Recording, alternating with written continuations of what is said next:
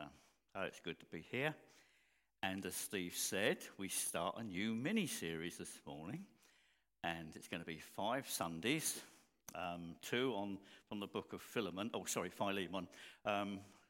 Those who pronounce it Philemon, put your hands up. 1, 2, 3, 4, 5, 6. And those who call it Philemon? Oh, what a split. What a split. Now from that, we need to go to the 144,000, don't we? And see where the theology... Oh, okay, I'll leave that altogether. So, you'll excuse me if I use it both ways this morning, Philemon or Philemon. It's just been my scrambled brain after hearing such words, but that won't matter, will it? Now, and as Steve said, before we go any further, there's these little books, just one chapter in the New Testament, which we're going to look at, and it's going to be Philemon for the first week today, and Philemon next week, and then it's going to be, but they're both the same guy, all right? And then we're going into the little letters of John, 2 John and 3 John, and there'll be 3 Sundays in those. And of course, the subject title of this is Little Letters, Big Truths. And so for this morning, we need to ask the question, what is the big truth about the letter to Philemon? What is the big truth? And it will service, I'm sure, a little bit later on. First of all, I'm going to read the letter. I think about 25 verses in it, I think. But we just need to read it to get to sift out the story. Okay? It's a story back in there in about the year 62. So the church had been birthed. There had been Pentecost, where thousands of people had come to know Jesus Christ, and they were added into his church, and there were more people added into the church. And by the year 62, there were lots more people being added to the church, and it had moved from a sort of a Jewish-based faith. In other words, it was birthed in the Jewish community. That's how God intended it through Jesus. And then it spread to all the other nations of the world because of the wonderful message that it was. A message which we celebrated this morning, the fact that Jesus came and gave his life for us. And we continue to worship him in spirit, in truth, in this year of 2023 and how the years march on. But the same story, the same song, it will be about Jesus as far as the church is concerned. And we pray that will be beacons, and we hope, and we move towards that steadily, that Jesus will continually be the object of our worship and the center of our beacon community, and that we hear his words, we listen to his teaching, we aim to be true, intentional disciples of Jesus in every way, because that's the light that Wally prayed about. It's the light that shines in the darkness, the truth and the knowledge of Jesus. It's the light that shines in the darkness. And John in his letter said, well, the darkness around it doesn't understand it, and neither do we sometimes, neither do many, many people throughout the world. But Jesus is the light. He brings light to life, love, goodness, eternity, acceptance with God. He brings the light into the darkness. And there's a little bit of a dark scenario being developed here in this letter of Philemon, and need to see what it is. But let's just read it. Paul, a prisoner for Christ Jesus, and Timothy, our brother, to Philemon, our beloved fellow worker, and Apphia, our sister, and Archippus, our fellow soldier, and the church in your house. Grace to you and peace from God our Father and the Lord Jesus Christ. I thank my God always when I remember you in my prayers. because I hear of your love and of the faith that you have towards the Lord Jesus and for all the saints. Wow, what a track record.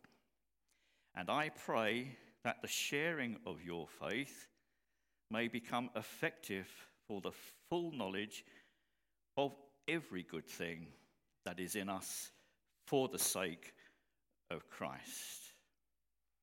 For I have derived much joy and comfort from your love, my brother, because the hearts of the saints have been refreshed through you.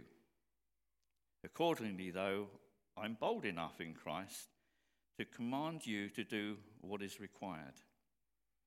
Yet for love's sake, I prefer to appeal to you. I, Paul, an old man, and now a prisoner, also for Christ Jesus, I appeal to you for my child Onesimus, whose father I became in my imprisonment.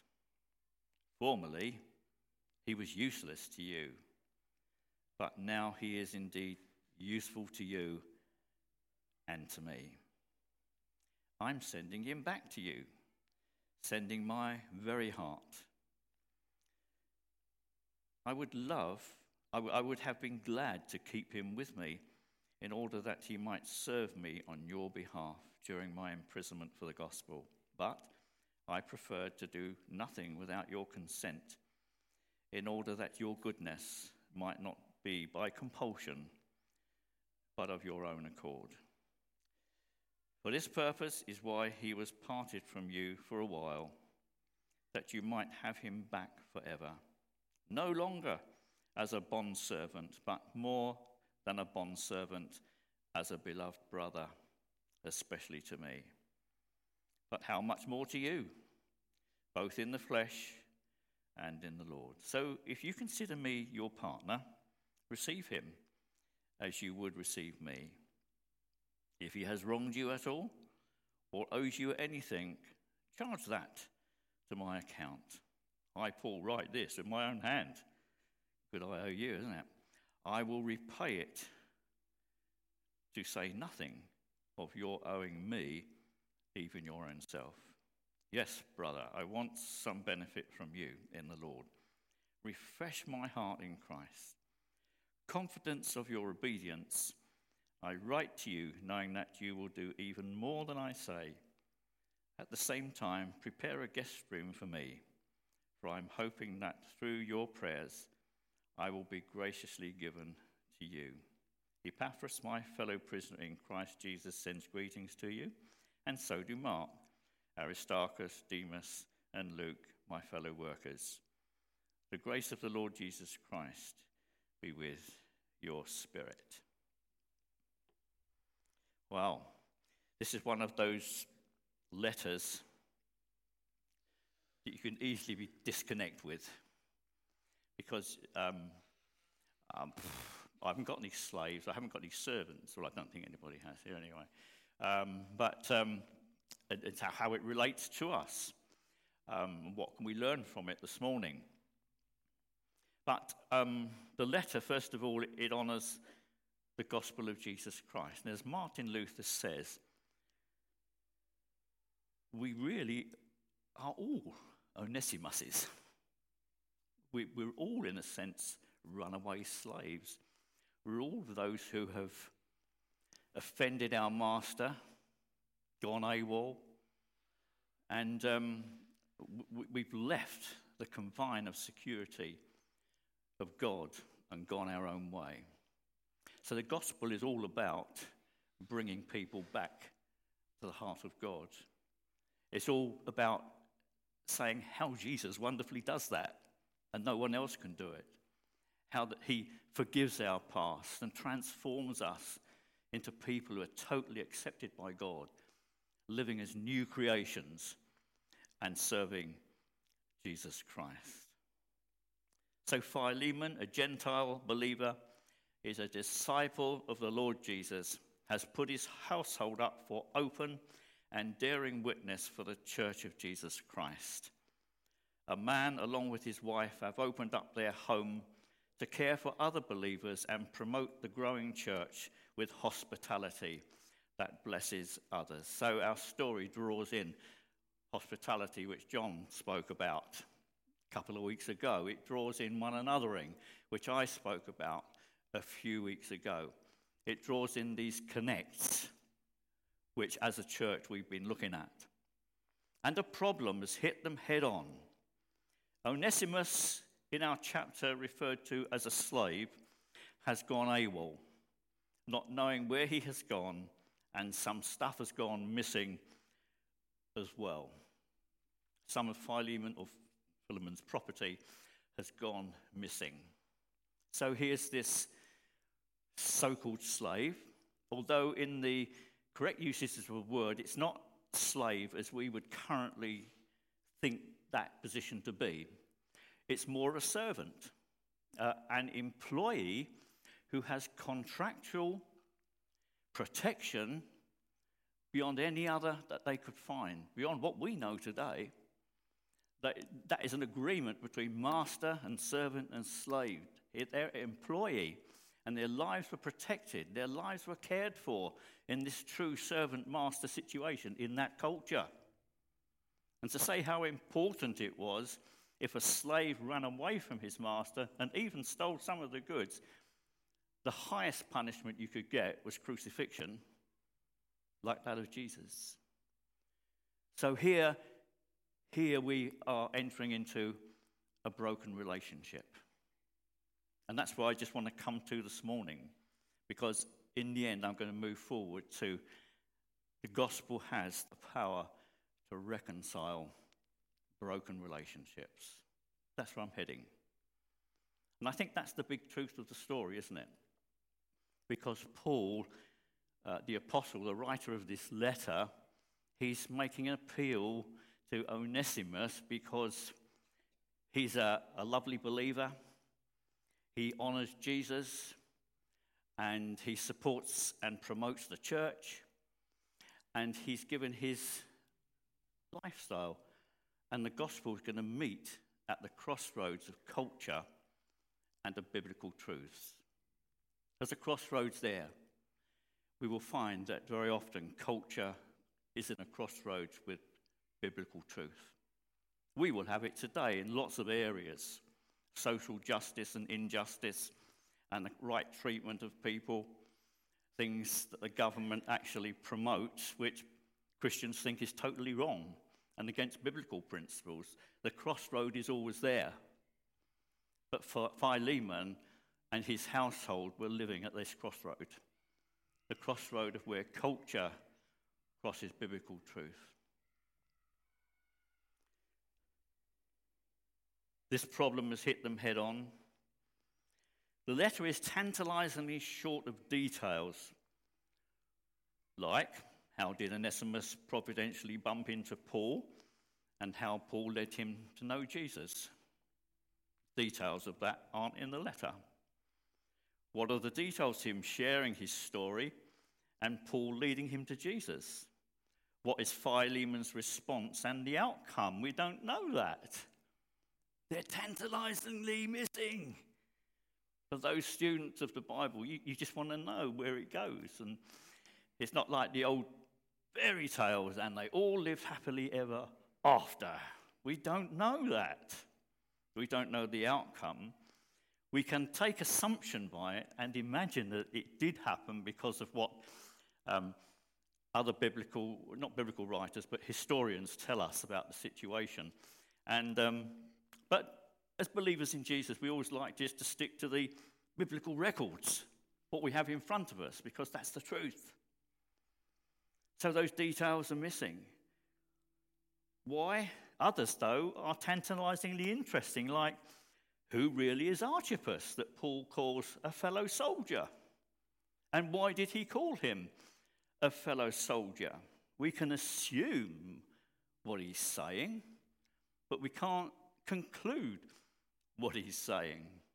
We can assume things and think all lovely thoughts and think all lovely biblical principles. But in the end, we know that Paul has called him a fellow soldier.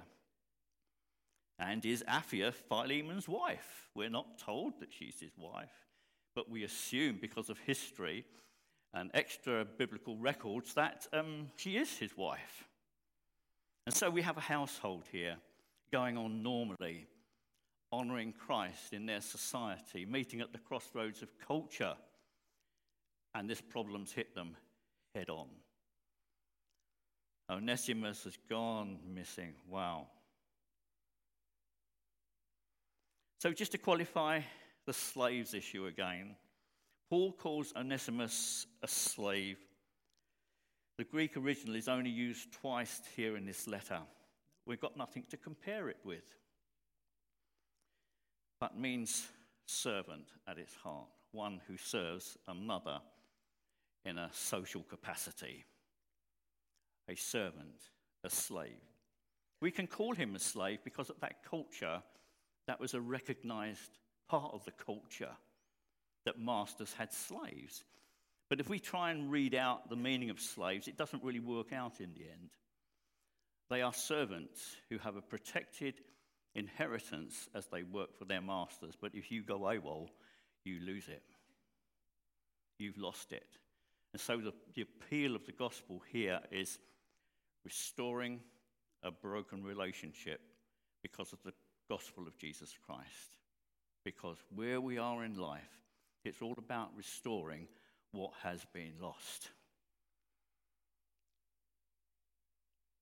Our life with God, our inheritance, without Jesus is a lost cause. And we remain lost until we find Jesus. And the Bible uses the word, we are then found. We are then found. It's lovely just to think that whatever the circumstances, Onesimus, the servant, the slave, bumps into Paul. And Paul shares with him the gospel of Jesus. And Onesimus becomes born again. He becomes saved. He becomes a person who is now translated from the power of darkness into the kingdom of God's dear Son. And this morning we can be an Onesimus. We can be found. We can make that decision to choose Jesus Christ and follow him and be his disciple. And that counts for everything. And that, the Bible says, is when we are found.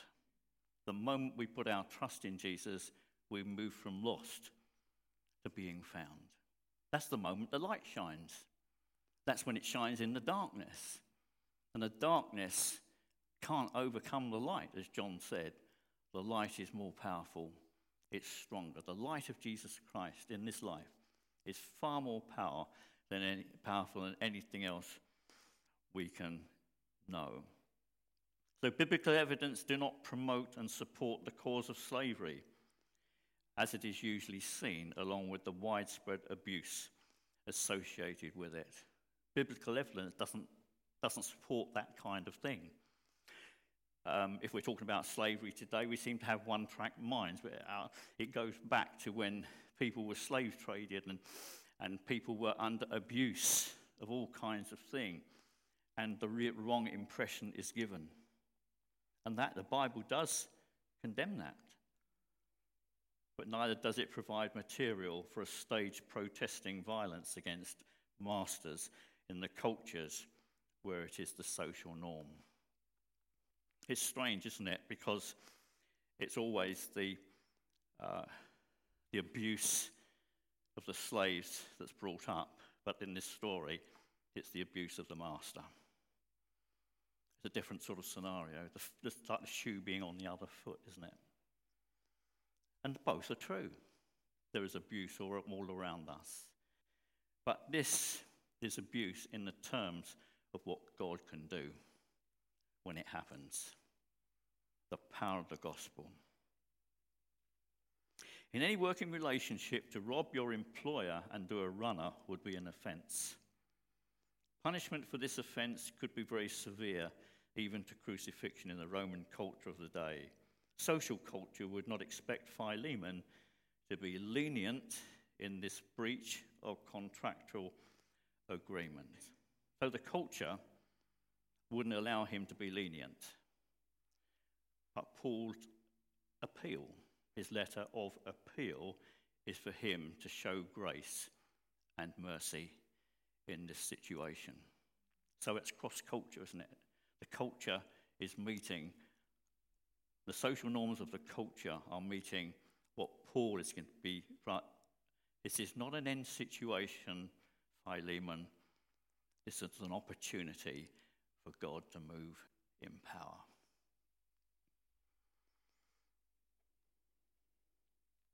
As a Gentile too, there was no excuse for Philemon to favour a criminal. As Jesus' disciple, there are gospel truths that need to be let loose in any situation and in every person's story. Those of love, grace, mercy, forgiveness, hope, reconciliation. These are, to name, those dynamic and fundamental that are powerful in pulling down strongholds and setting captives free. Paul is going to stir into his communication in a reasoned manner what reconciliation looks like for Philemon to initiate. I'm going to say that again because it's a careful précis at work in this story. Paul is going to stir into the communication by letter in a reasoned manner. Paul says that himself. He said, I could command you, but I'm not going to do that. I'm going to reason with you. He's going to reasoned manner what reconciliation looks like for Philemon in his situation to initiate. And the appeal comes to him as a responsible leader in a church situation. Where you say, is this man failing? You can't say this man's failing. Paul's reasoning something. This is a way forward. This is working out the gospel of Jesus Christ for the benefit of his slave, Onesimus. And Paul's going to reason that out. Paul's letter to Philemon, and let's look at Philemon now because that's my job this morning. Paul's letter to Philemon is an appeal to reconcile the relationship personally, in spirit, and in practice. And Paul underlines the grounds for his place to do this. He said, you have refreshed the hearts of many people. You have been an encouragement to the believers. You have blessed your church community. Now what about Onesimus? It's almost, let's imagine, there's a little bit of a blind spot here. So he's saying, yeah, well, Christians mustn't have blind spots. They must live by the truth. So what are some of the things we learn from Philemon this morning? What do we learn from him?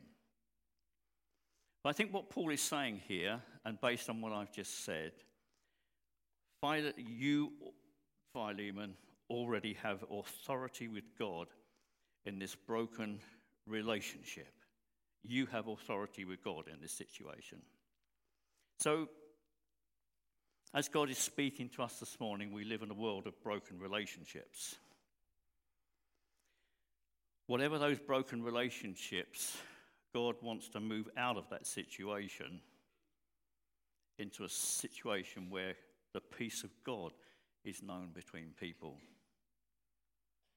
We actually want the whole world to do it, but actually the power's in the hands of the believers here. He has authority with God to change the situation.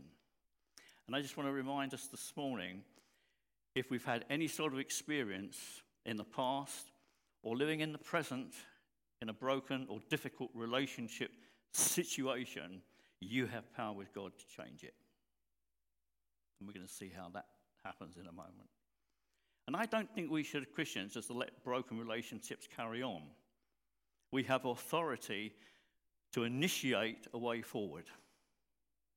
We shouldn't live, I carefully say that carefully, we shouldn't be complacent about living in a broken relationship situation, or we still keep digging up the past that was the cause of a broken relationship. There should be within us an initiation to reconcile situations. That's the heart of God. And that's the appeal to Philemon. Yes, it may be culturally wrong. Yes, it may be a situation you didn't want to happen and you're really offended by it, but you have authority with God to change that situation. That's what we learn from Philemon. Paul has already underlined this. You have the power of faith. You have the power of love. You have the power of encouragement. Now let it loose. You have authority with God. And I think we must all remember at different times, to be quite honest with you, there's still little bits of broken relationships within the Beacon community since it started. And God's always looking for a way to heal those.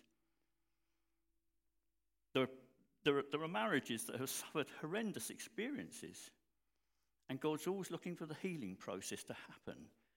He wants it, even if we don't come to the final port of being reconciled, the pathway of reconciliation is one to pursue. And we have authority with God to do that. Now, Paul knows that because he's already pleading in prayer about it. He's prayed for Philemon.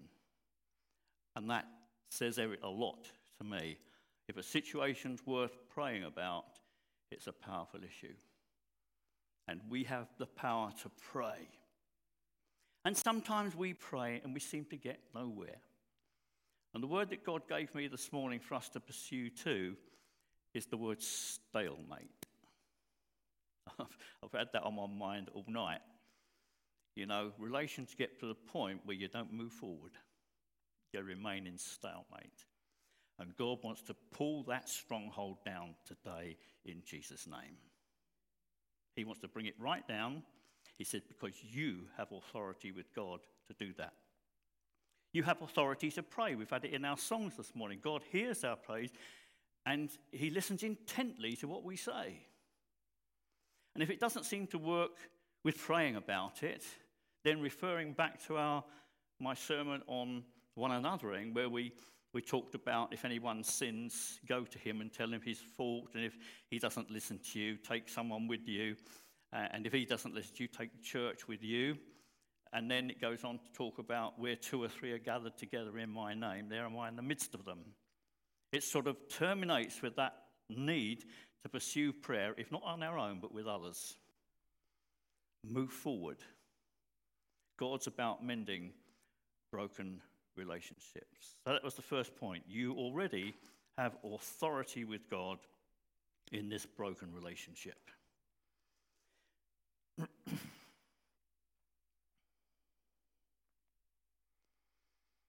Paul obviously honours him positionally as head of the family, leader of the church, and he honours him as a disciple of Jesus. Paul also honours him conditionally,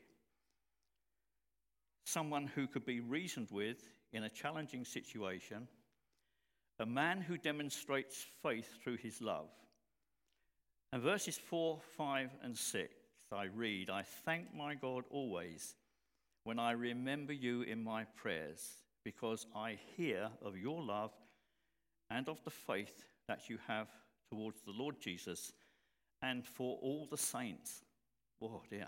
And I pray that the sharing of your faith may become effective for the full knowledge of every good thing, not some, but every good thing that is in us for the sake of Christ. You reckon Paul knew he had authority with God? He did. And we have too, through faith and love. The next thing we learn about Philemon is you've been wronged, but you have the power to change it. I'm praying for you, brother. It's lovely when someone comes up and they say to you, well, how's your what your situation? How, and you say, well, I've got a problem, Then they end up by saying, well, I'm praying for you. I would say that many times I've done that and I haven't prayed for them, for the situation. But this is just a reminder, if we say we're going to pray for someone, let us remember to do it. Let us remember to pray for them in that situation.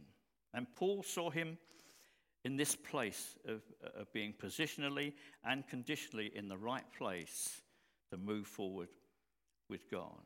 The next thing we learn about Philemon is you are encouraging Philemon and an encourager. Hallelujah.